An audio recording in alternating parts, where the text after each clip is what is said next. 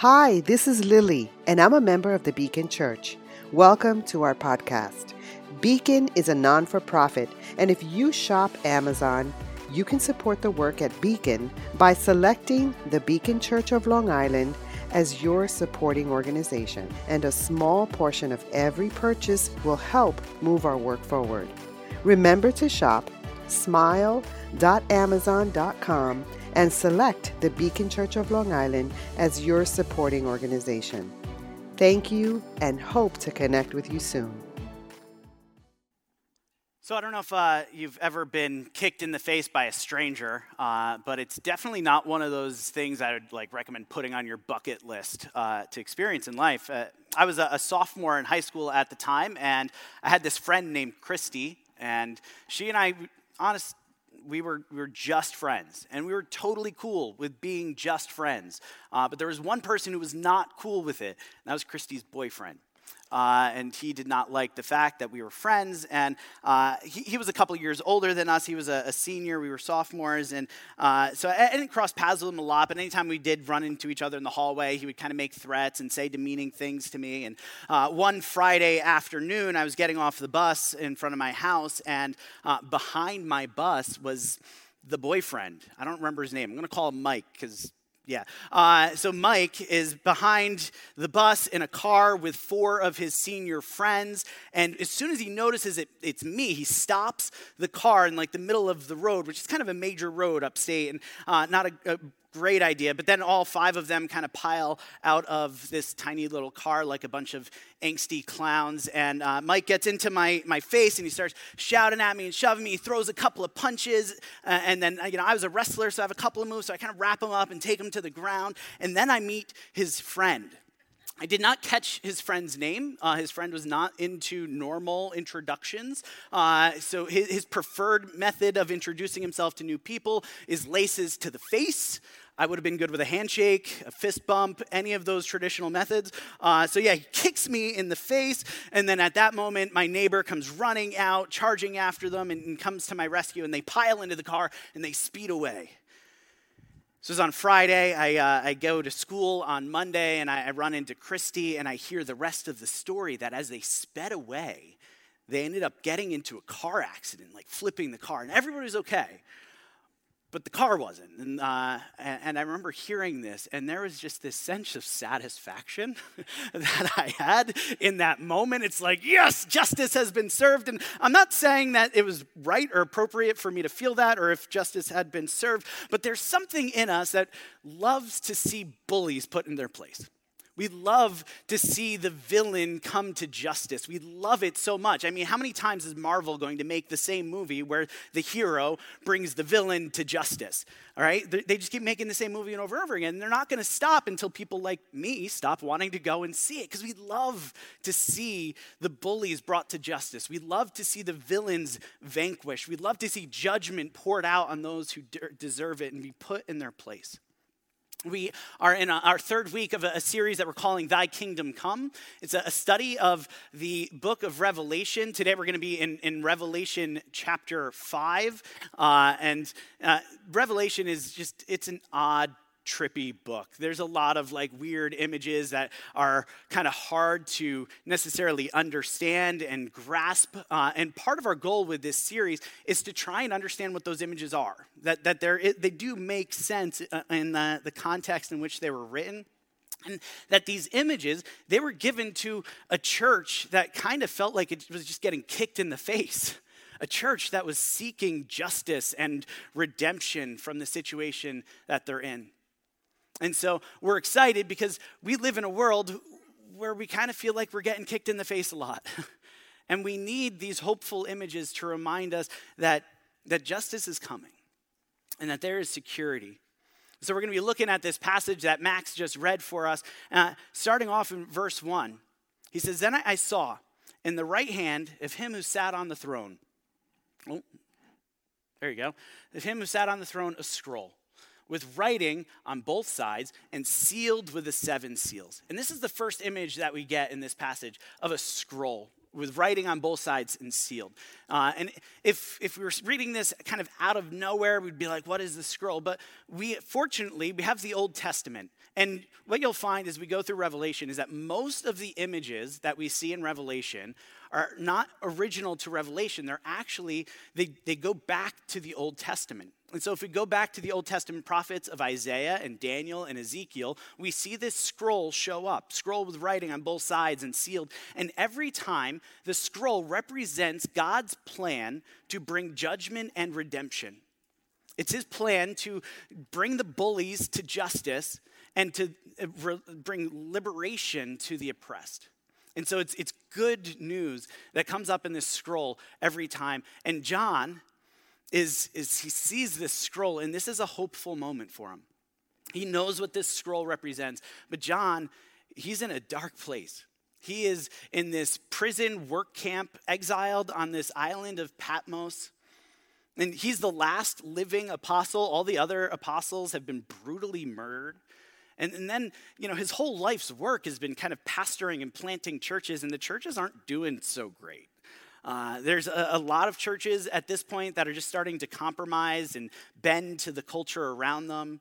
There are other churches that might not be compromising with the world around them, but they're just kind of going through the motions, and they become kind of cold and hard and unloving. And then there's, the handful of churches that are actually, they're doing a great job, but those churches are experiencing incredible oppression. And then there's the society around them, which is just going to hell in a handbag. I mean, they are just the most deplorable practices have become normative in his society, and the whole empire is being run by this godless megalomaniac who just has no intention of bringing good to anyone but himself. And this is the world that John is living in, and he sees the scroll. And this scroll represents God's plan to fix it. It's God's plan to make everything right. This is like a really hopeful scene, because on this scroll is the details of how it's all going to be put back together again. But very quickly, John's hopes are dashed to pieces. Because it says he saw a mighty angel proclaiming in a loud voice, "Who's worthy to break the seals and open the scroll?" So here's this plan of God to bring healing and restoration and justice into our world. Who's going to be able to open this scroll? And it says, no one. No one in heaven or on earth or under the earth could open the scroll or even look inside of it. No one. And you know why? John looks out and he realizes that no one is able to open the scroll. No one is able to figure out what God's plan is, how to put everything back together again. The reason he could find no one is because he couldn't see me. I was blocked by one of those angel creature things. If he saw me, he would have known that I have figured it out. Aren't you guys so happy? If only the world would consult me, I could tell everybody how to fix all of the problems that we experience in our world today. I'm sure that in some ways you can relate to John, where you have villains in your life, whether they're people or groups of people, or even just ideologies, or maybe it's something not of a personal nature. It's more of a pandemic that you want to see fixed. You want to see justice brought. Well, turns out on the scroll is the answers to how to fix all of these problems. And no one but me knows how to open the scroll. Of course, that's nonsense. I do not know how to open the scroll. No one is able to open the scroll. No one. Not me and not you.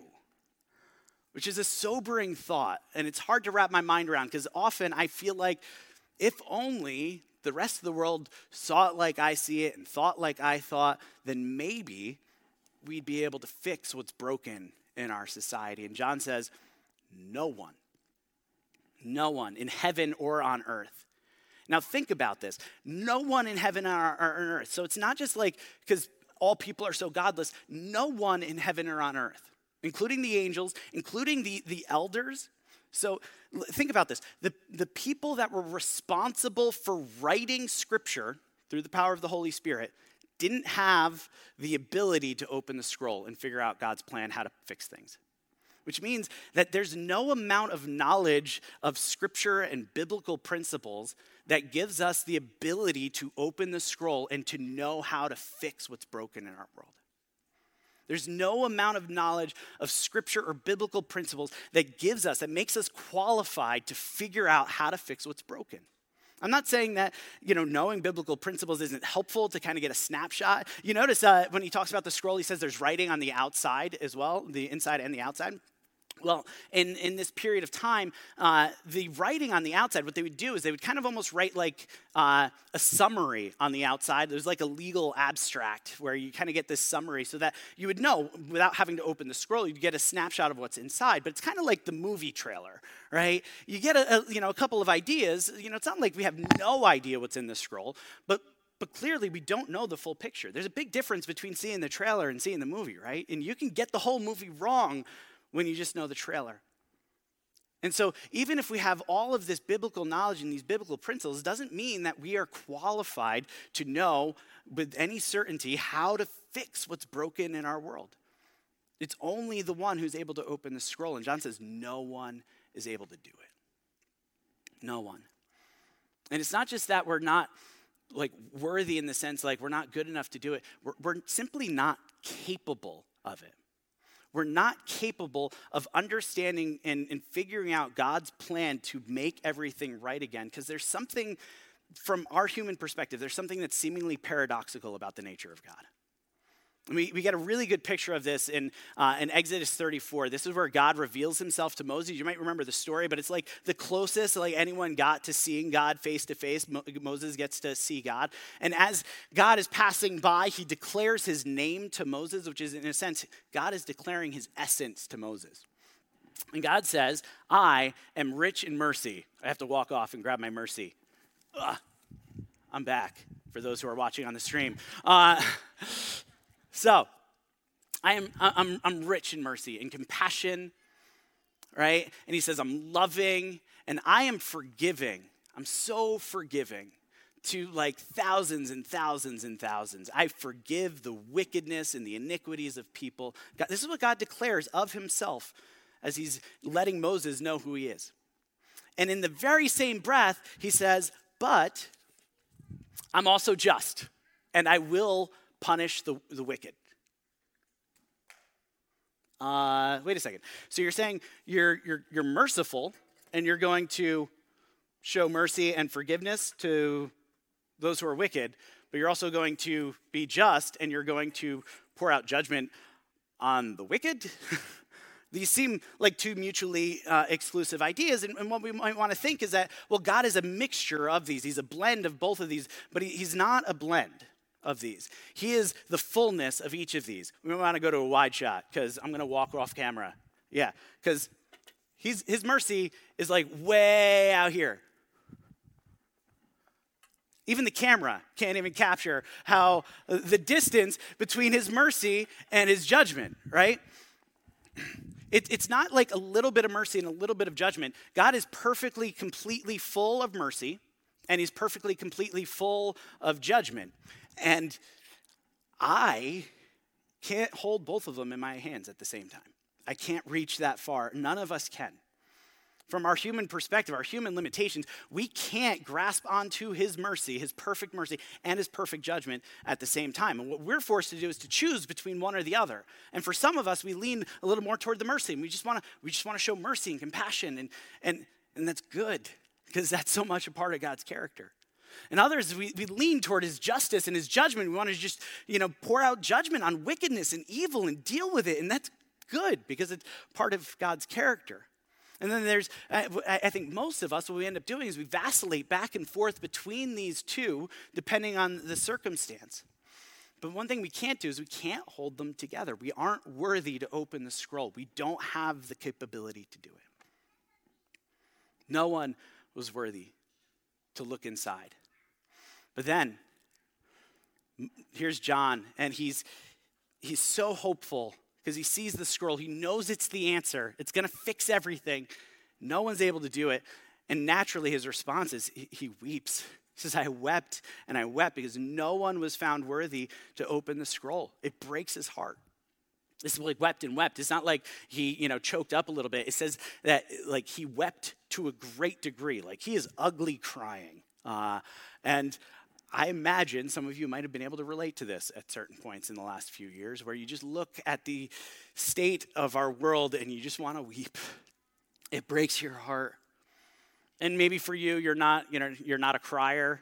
John was a very emotionally transparent person. Maybe you're not a crier. Maybe for you, though, that angst turns into anger and rage, and you're just angry and you're kind of shouting at everyone. Or maybe for you, you just kind of retreat into yourself and you kind of emotionally detach, but you see the state, you see what feels like this hopelessness that no one is going to be able to open that scroll and put it back together. And John weeps. And then one of the elders says to him, "Do not weep. Do not weep." Now this is a command. It's like in the imperative in the original language. It's not like the elder coming beside John and saying, "Hey, oh no, they're there. Don't cry. It's going to be okay." It's more like the elder saying, "Stop your crying." No, stop crying, right? And he says, "See, the Lion of the tribe of Judah, the Root of David, has triumphed, and he's able to open the scroll and its 7 seals." The elder says, "Stop crying. No. There is someone who can open the scroll. There is someone who is able to put it back together again." And he picks up these 2 Old Testament prophecies about Jesus, the Messiah. The first is this picture of the lion. It comes from Genesis 49, where we see Judah, the tribe of Judah, being blessed. And it says, "You are a lion's cub, Judah. You return from the prey, my son, like a lion. He crouches and lies down like a lioness. Who dares to rouse him? And the scepter will not depart from Judah, nor the ruler's staff from between his feet, until he to whom it belongs shall come, and the obedience of the nations shall be his." So we get this picture of this kingly lion, right? And the kings of Israel came from the line of Judah. So David, King David was from the line of Judah, and the scepter will not depart from his house, and all of the nations are going to submit to this kingly ruler, this Lion of Judah. And then he uses this other Old Testament prophecy about a shoot coming up from the stump of David. He says David in Revelation. It says Jesse here in Isaiah 11. But Jesse is David's father. So saying son of David, son of Jesse, they're synonyms for each other. But he says that there's this stump of Jesse, and a branch will bear fruit. And the Spirit of the Lord will rest on him. It says, "In that day, the root of Jesse will stand as a banner for the peoples. The nations will rally to him, and his resting place will be glorious." And so here, again, we get this other picture of Jesus the King, right? From the line of Judah, from the line of David, this conquering king, and all the nations are going to rally to him, right? And I love this picture of the stump, because if you think about it, you have this tree stump and this little sprout starting to come up. And this tree stump, it represents the kings that have gone before. Right? And all of the kings that have gone before, they weren't able to make the cut. And they've been chopped down. And it feels like there is no hope, because where all the kings of the world has failed, how is the world going to get put together again? But there is a shoot starting to spring up, this little sprout. And Jesus is not just the Lion of Judah, this conquering king, but he is the King of kings, the king who will conquer where all the other kings have failed before him. And so there's this hope and anticipation again, because we have this conquering king who's able to open the scroll. And then John looks to take a peek at the Lion of Judah. He says, "Then I saw a lamb, as if it had been slain." It's like, whoa, wait a second. I thought we were going to turn and see the Lion of Judah, this conquering king. This is what we need. We need the conquering king. We need the roaring lion, the one who can succeed where all the other kings have failed. And he turns and he sees a lamb. And this isn't like a ram, like the one on the front of a Dodge truck. Like, this is a little lamb. That's the word that's used here. A frail little lamb, as if it's been slain, right? This little lamb that's already been to the chopping block, slaughtered, and yet standing before him. The King of Kings as this frail little lamb. And the picture continues. He says this lamb was standing at the center of the throne. Now, if you've been following with us, you know there's one person seated on the throne in heaven, and that's God himself. But the lamb is now standing at the center of the throne? He goes on and he says, the lamb had 7 horns and 7 eyes. And we can't unpack all of this, but just suffice it to say 7 was the kind of a number of completion. It symbolized like the fullness of something.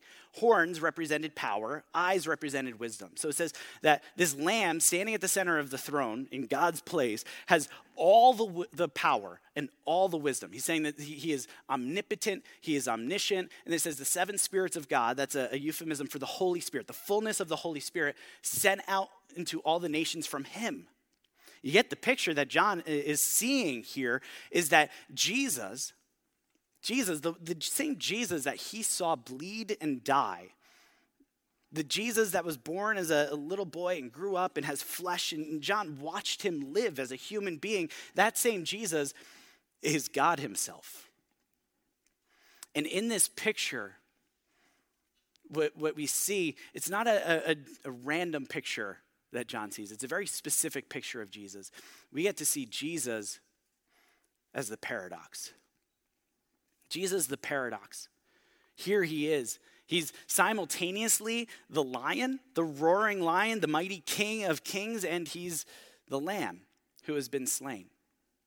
He is the slain lamb, right? This dead lamb who's still living at the same time. We see the son of Judah, the son of Jesse, the son of David, the son of man, who is simultaneously the son of God. We see all the fullness of God and all the fullness of man coming together. We see Jesus, the paradox, the lion and the lamb. And Jesus, the paradox, is the only one who is capable of opening the scroll, because Jesus, the paradox, is the only one who's able to reach out and simultaneously hold on to the fullness of God's mercy and the fullness of God's judgment. And 2,000 years ago, Jesus stretched out his arms on the cross, and in one simple moment, he did what nobody else could do. And he was able to reach the fullness of God's judgment and the fullness of his mercy at the same time, demonstrating that he is capable, he is worthy of opening the scroll. And as he bled out on the cross, the fullness of God's judgment was poured out on sin. And the fullness of his mercy and forgiveness was purchased through the blood of Jesus. Jesus, the paradox, he's the only one that can do both of these at the same time. We need the lion and we need the lamb. And this is the picture that John gets, the lion and the lamb. This isn't random. He's the only one who's able to open the scroll. Not only is he able to open the scroll, it gets even better because it says that he went and he took the scroll from the right hand of him who sat on the throne. So Jesus is not only able to open the scroll, but he's doing it.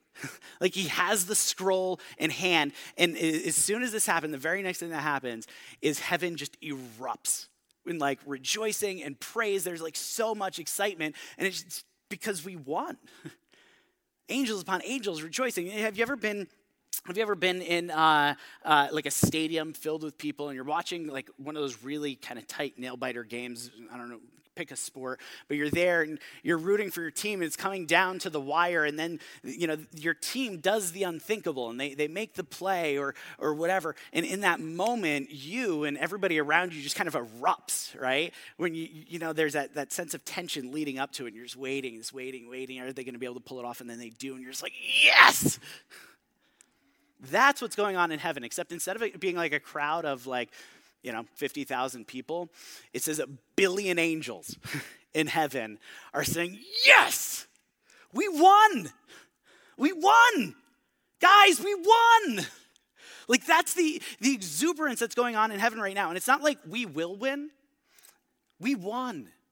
Like the ticker tape parade has already begun in heaven, and billions of angels are singing, we won.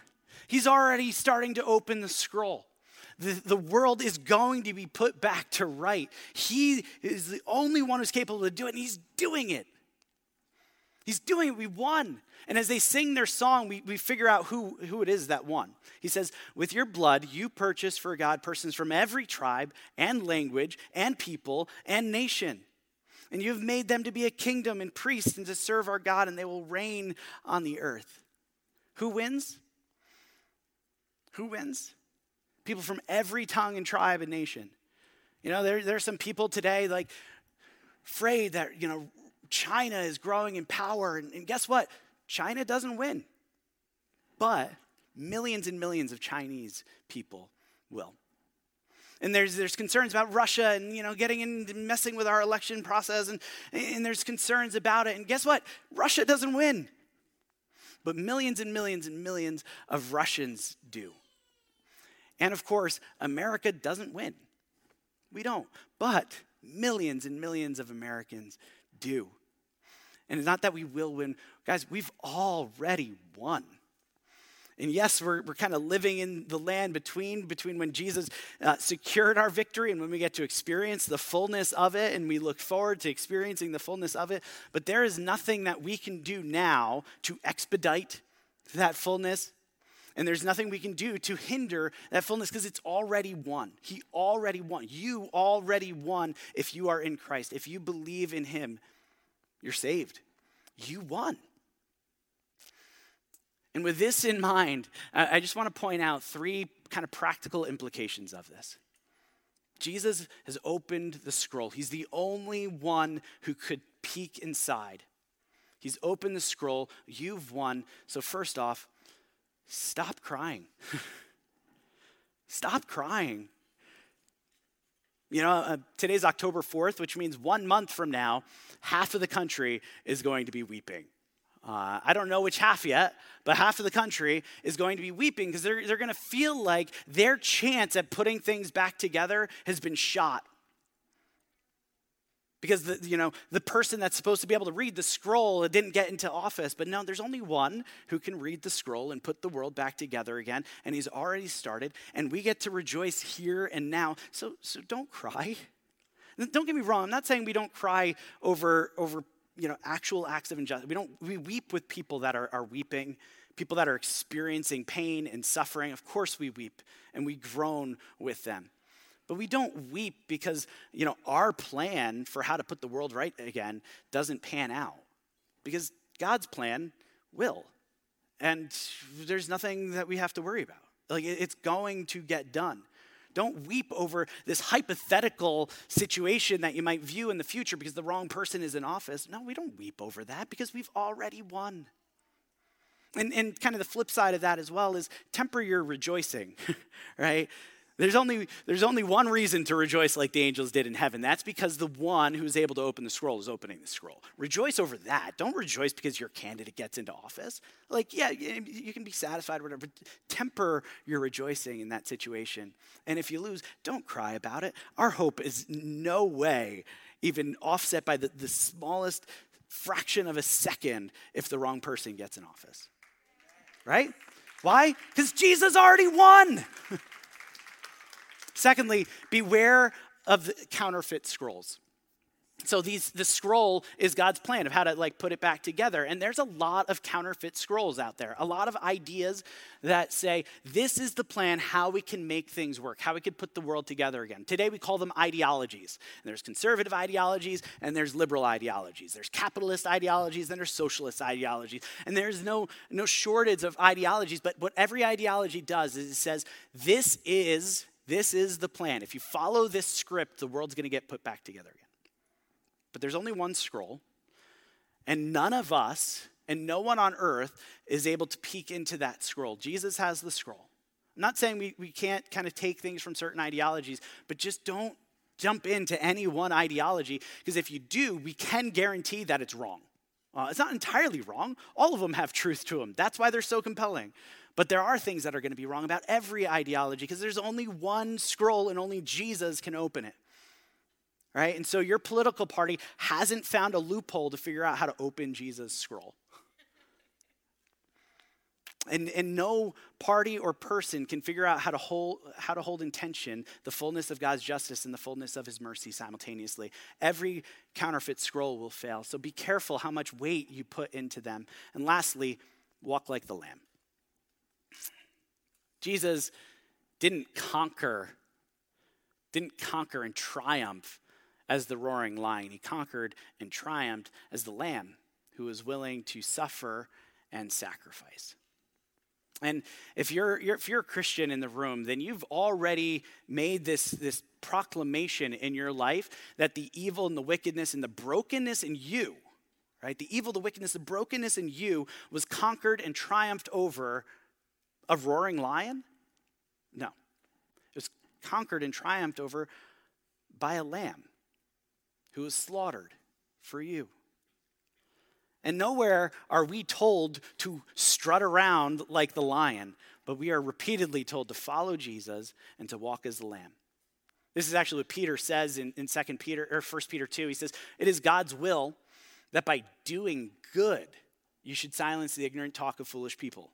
By doing good, not by roaring like a lion, but by being the lamb, you're going to silence the talk of ignorant people. And he says further down, he says, if you suffer for doing good, to this you were called. You were called to suffer for doing good.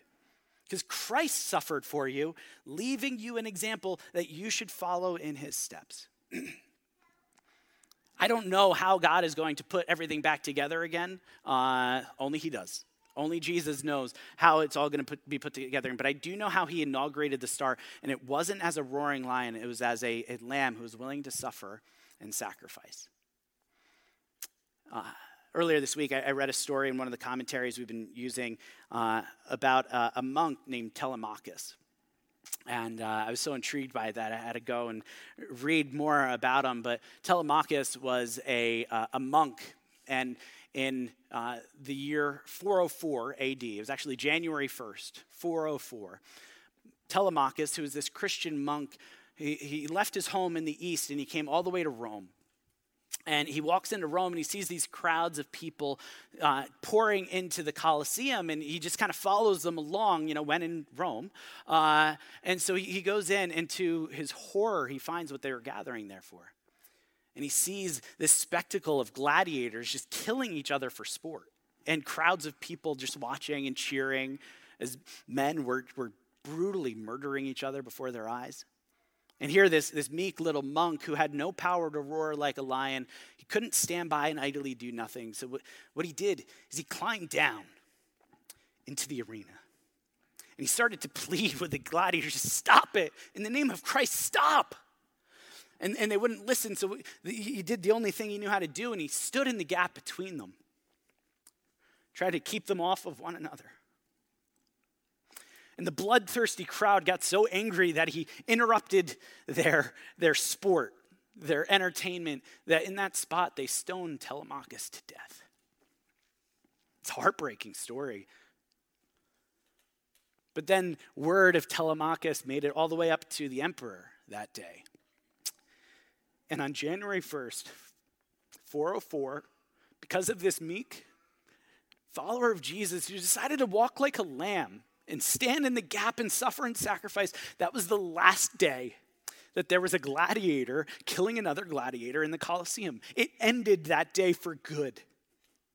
Centuries-old, brutal spectacle was ended by this meek man who decided to walk like a lamb. Because Jesus has a scroll, and on that scroll is the perfect plan of God to fix everything that's broken in the world. And on that plan is the plan of how this 600-year-old spectacle would come to an end. And it wasn't with a roaring lion. It was a follower of Christ who was willing to walk like a lamb, who was willing to suffer and sacrifice and stand in the gap. I don't know how God is going to put everything back in order. I don't know how he's going to fix it all. But I know that he is going to fix it all. We've already won. And right now, he's recruiting lambs to join his cause. Would you pray with me? Father, it's so easy to lose sight of the fact that we've won. Our future is secure and certain, and we have nothing left to fear. And that there's nothing that we can do to try and bring about your fixing the world sooner. And there's nothing we can do to get in the way, God. And that there's no political figure that's going to expedite your fixing the world. And there's no political figure that can get in the way of it. And so I pray that with this understanding that we've won, that we won't weep over our failed plans, but instead we would walk like lions, walk like lambs. God, with a willingness to suffer and sacrifice as Jesus did. And that through our meekness, through our humility, God, that not only would you fix brokenness in our world, but even more so that people will see the glory of the Lamb and praise you. We love you and we trust you with all these things. In Jesus' name.